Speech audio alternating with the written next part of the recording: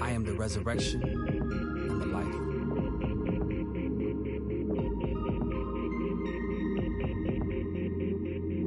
Anyone who believes in me will live, even after dying.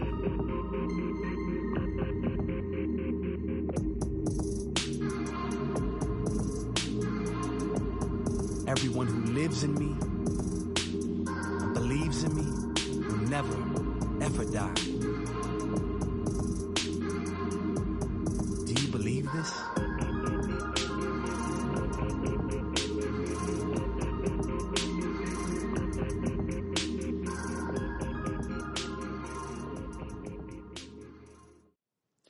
Welcome back, Nixon's Church family, to another week in our series we titled I.AM. In this series, we are looking at the 8 times that Jesus proclaimed in the book of John, I am. Now this week, in today's passage, Jesus proclaimed, I am the resurrection. Kind of an interesting statement to make. Resurrection meaning that you come back to life, right? So what does Jesus mean by this, and how do we apply it to our life today? Well, the reality is today, every single one of us is going to die.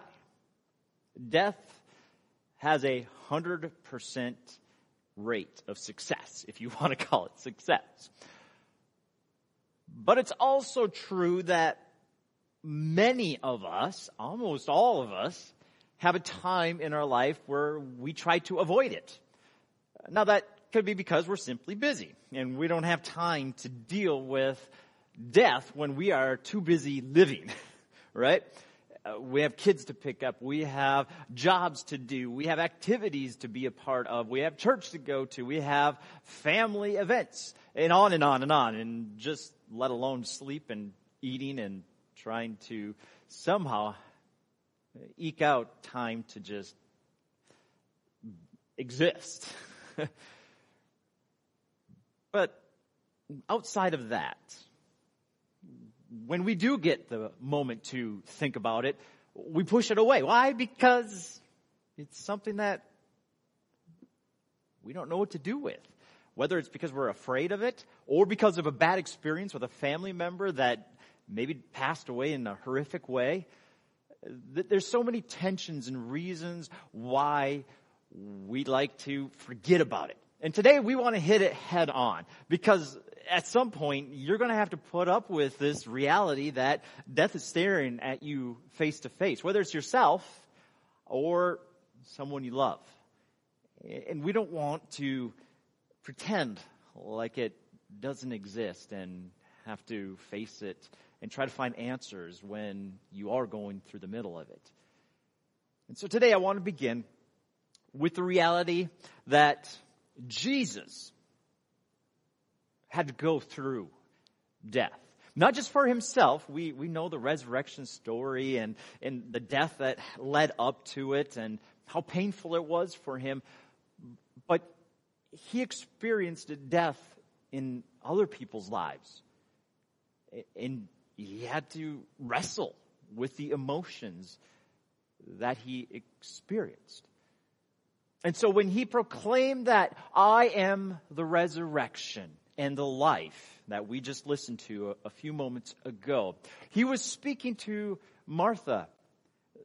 Martha's brother and Mary's brother, Lazarus, had passed away. And so in just a few verses, Jesus would walk with Martha to see Mary and to see Lazarus. And I want to read to you a passage from John chapter 11, verses 32 through 38, where Jesus himself wrestled with the pain and the emotions of death, just like you. Maybe with a loved one you've had, or maybe you are trying to wrestle with yourself. See, death is no respecter of persons, and the emotions that come with it is no respecter of persons. And though maybe you have had to stuff it down for whatever reason, or you yourself just don't like emotions, and so you're trying to get away from it and run as fast as you can. Eventually it's going to creep up and it's going to hit you head on, and you're going to have to deal with what's going on. Jesus did the same thing. Though he was God and he understood everything that was going to happen to Lazarus, he still had to deal with emotions because he was yet fully man. And so in verse 32 we read, as soon as Mary came to where Jesus was and saw him, right? So Martha came to him and ran to wherever Jesus was from her home and proclaimed, my brother Lazarus is almost dead. And so Jesus comes back with her, and then Mary stayed home, and when she came, because she heard that Jesus was coming, and so she ran out to meet him, and when she saw him, she fell at his feet and told him, Lord, if you had been here, my brother would not have died. Wow. Like, I can't imagine that statement, what that all entailed. The depth, the pain, the hurt, and even a sense of anger, right? There's so much in that simple phrase that really makes it okay for us to experience sadness and anger and all of the emotions that come with death. And so if you've experienced that, don't beat yourself up. That's part of mourning and loss and trauma. Death is trauma to those who are left. So when Jesus saw her crying, and the Jews who had come with her crying, he was deeply moved in his spirit and troubled. He was deeply moved. Where have you put him? He asked. Lord, they told him, come and see. In the infamous passage that we always refer to, and we say, what's the shortest verse in the Bible? John 11:35. Jesus wept. So the Jews said, see how he loved him? But some of them said, couldn't he who had opened the blind man's eyes also have kept this man from dying? Then Jesus, once again, deeply moved, came to the tomb. Jesus experienced pain. So much to the point that he wept over the loss of a loved one and the impact it had on others, not just himself, but on others. When Jesus came to the end of his life, in the imminent death that he knew was coming, because he, of course, again, knew that that's why he came to earth, was to step in place for us and experience death for us, to be our atoning sacrifice, if you want to call it that, if you know that language, but really to step into our place and take on our sins in our place and make us right with God. He didn't necessarily want to experience that. And I want you to listen in Luke chapter 22, verses 41 through 44, his time with the Father. Right? Again, once again, it's showing us that we can wrestle and feel emotions when we come to this world of death and loss, that each person will experience multiple times in their life, not just for themselves, but for others. Jesus cried out to the Father, if you are willing, please take this cup of suffering away from me. Yet I want your will to be done, not mine. Like, wow. Right? God, I don't want to go through what I'm about to go through. I don't want to go through these cancer treatments. Somehow provide a miracle. God, I don't want to see my loved ones suffer. I don't want to lose my child. I don't want to spend the rest of my life with this disease. But yet in the midst of this all, when he looks at Martha before she ever takes him to the place where her brother laid, he proclaimed, I am the resurrection. I am the life. In the midst of death, in the midst of pain and suffering, he projects hope. I am the resurrection. But what does this mean? What does this mean that I am the resurrection? To so many, this life is all there is. But yet Jesus says there is more. There is more. There's not just this you live on earth and then they put you in a grave and you just kind of go to sleep. And that's the end. No, Jesus says there is more to life than just the here. And when we get to Revelation, it opens up to the beauty of what will be. Charles Spurgeon stated this when he powerfully proclaimed, death comes to the ungodly man as a penal infliction, but to the righteous as a summons to his Father's palace. To the sinner, it is an execution. To the saint, an undressing. Here's what I liked about this quote. Death to the wicked is the king of terrors. Death to the saint is the end of terrors, the commencement of glory. Jesus' proclamation to Martha gives us hope that our last breath on this side of eternity is just the beginning of true life. Right? There is something beyond the here and now, something that we can look forward to, but it has to come to the believer, which we will get to in just a moment.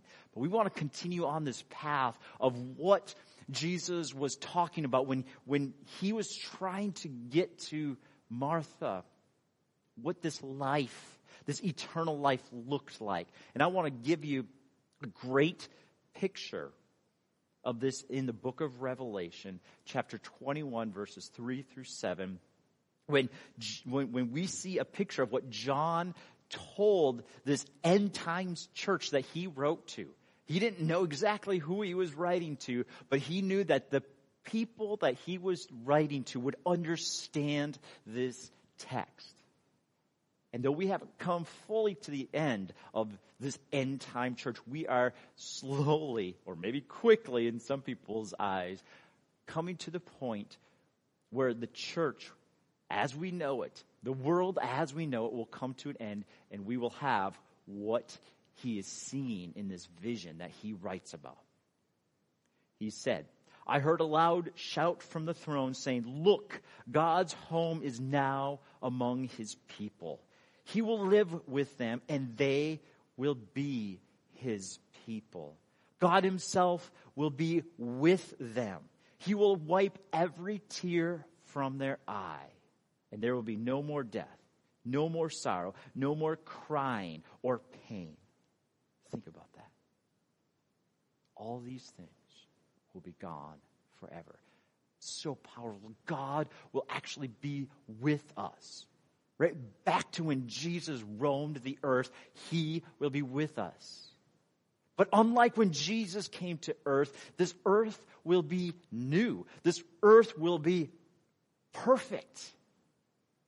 Like the Garden of Eden, God will bring this new heavens and this new earth about. How and in the method of what that looks like, we're not fully understanding of what Scripture is painting here. But it will somehow come about where our current earth and our current heavens will somehow be morphed and changed and transfigured, however you want to look at it, and it will now be where we live. And it'll be all new. Just like heaven is. just like the Garden of Eden was. There will be no more crying, no more death, no more sorrow, no more pain. All things will be made new, and God will be with us. Continues on. And the one sitting on the throne said, "Look, I am making everything new." And then he said to me, "Write this down, for what I tell you is trustworthy and true." And he also said, "It is finished. I am the Alpha and the Omega, the beginning and end. To all who are thirsty, I will give freely from the springs of the water of life." Let me pause there. To the one who is thirsty. This is not talking about needing like refreshments or water in the desert, something like that. No, this is talking about one who is thirsty for God, who is thirsty for this beautiful heaven and earth that he was painting as a picture of what's to come. To those who are thirsty, he will give freely from that eternal water of life. All who are victorious will inherit all these blessings, and I will be their God, and they will be my children. For those of us who have said yes to making Jesus their Savior, the one who would be that sacrifice and would step in our place and free us, when we said yes to him as our Savior and made him our Lord, our captain, our pilot, the one who would lead our life and that we would bow down to and say, "I follow you. What you say, what you do, I do." We will inherit. We will be the one who he says is victorious. We get this beautiful picture. But as beautiful as that picture is, it still doesn't take away from the reality that there is loss when we lose a loved one. That picture that he paints gives me hope, gives me a desire like, take me, Lord, I want to go. Like, who doesn't want to be removed from the pain and the sorrow and the sickness, the division, the anger, the work that we have to wake up and do, the schoolwork that just continues to pile on. Like, come on, Lord Jesus, come. Every day is a vacation, right? Every day is beauty in Hawaii, right? Like, come on, this is going to be amazing. As beautiful as that picture is, we still lose loved ones while we're here on earth. And God wants to remind us that the loss of a loved one, though it hurts us, it's good for them as well. And that we don't have to be depressed or feeling that loss of not seeing them again, because we know that we will be reunited with them. And Paul talks about this in 1 Thessalonians 4:13 and 18 through 18. He said, "Beloved brothers and sisters, we want you to be quite certain about the truth concerning those who have passed away, so that you won't be overwhelmed with grief." We go to these celebration services, as I like to call them, but funerals, most people call them. And there's just so much grief, so much loss, and remembering all these great stories, but mourning the loss. And he's saying, I don't want you to be overwhelmed with grief. I want you to look for the positives of what's to come. Like many others who have no hope, he says, for if we believe that Jesus died and rose again, right? If we've made him our Savior and our Lord, we also believe that God will bring with Jesus those who have died while believing in him. This is the word of the Lord. We who are alive with him and remain until the Lord appears, which hasn't happened yet, but if it does happen in our lifetime, for the Lord himself will appear with the declaration of victory, the shout of the archangel, and the trumpet blast of God. He will descend from the heavenly realm and command those who are dead in Christ to rise first. Then those who are alive, if that happens in our lifetime, will join them, transported together in clouds to have an encounter with the Lord in the air, and we will be forever joined with the Lord. I think that's important because as much as Revelation 21 gives me so much joy, I want to know that I will be there with those whom I love. They are my family. They are where I find my connection. And though connection with God is awesome, it is so wonderful to know that my brothers and sisters, my family members who believe in Jesus will be with me, and I will get to celebrate with them. That I won't be alone. That I will be with all of those who call upon the Lord. Charles Spurgeon summarized this thought of I am the resurrection in the life this way. He said, those who believe in Jesus Christ appear to die, but yet they live. They are not in the grave. They are forever with the Lord. They are not unconscious. They are with the Lord in paradise. Here's what I found so powerful. Death cannot kill a believer. It can only usher him into a freer form of life. A freer form of life where you can know God. And with that, I am the resurrection and the life. Jesus looked at Martha and asked, do you believe? I want to ask you that today. Do you believe? Or another way to put it, where's your hope? Today, we put our hope in so many places where it does not belong. We put hope in a leader, whether it's spiritual or world or whatever. We put it in a political party.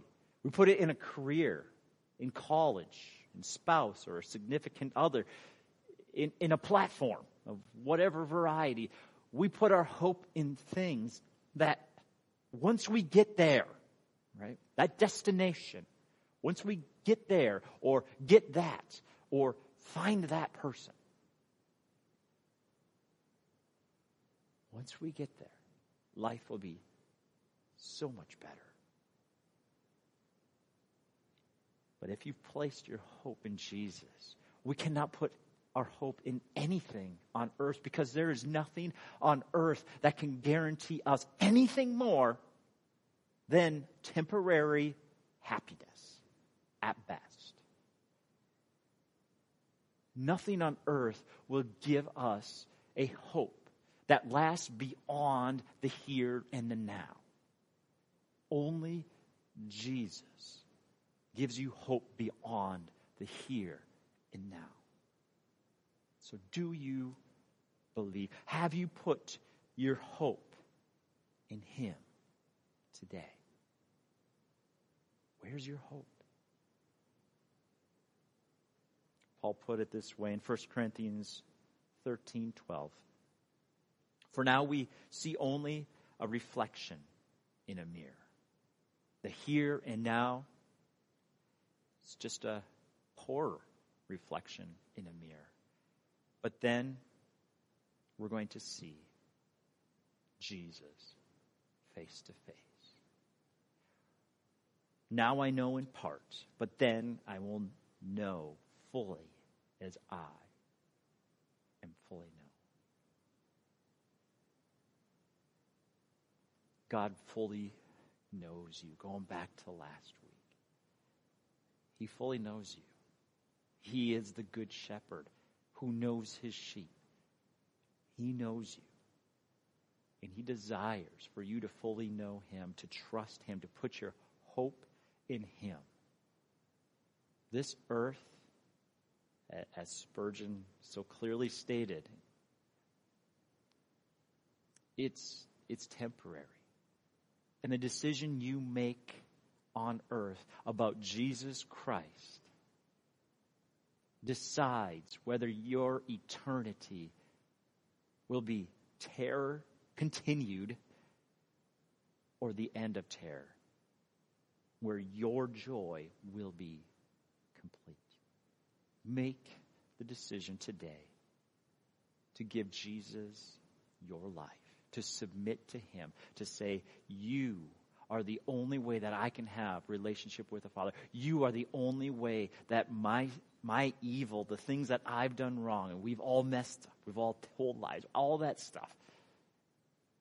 Jesus is the only way that we can be forgiven and be right with God and have access to him and have access to paradise, heaven, eternal life with him. So, Father, I pray in the name of Jesus that every person listening will submit to you, will say yes to Jesus, submit their life, and start the journey of following him, making him the leader of their life. And God, for those who are already a follower of Jesus, that they will continue every day to submit to you, to put their hope in you, because God, it's a real challenge in this world to not try to put our hope in things that are not anything we should be putting our hope in. Misplaced trust is happening. And Father, I pray that we would turn our eyes back to you, the only true thing we can put our hope and our trust in every day. In Jesus' name, amen. Thank you for joining us today, Nexus Church family, and we'll see you again next week when we start to wrap up the series, I.AM. See you again soon.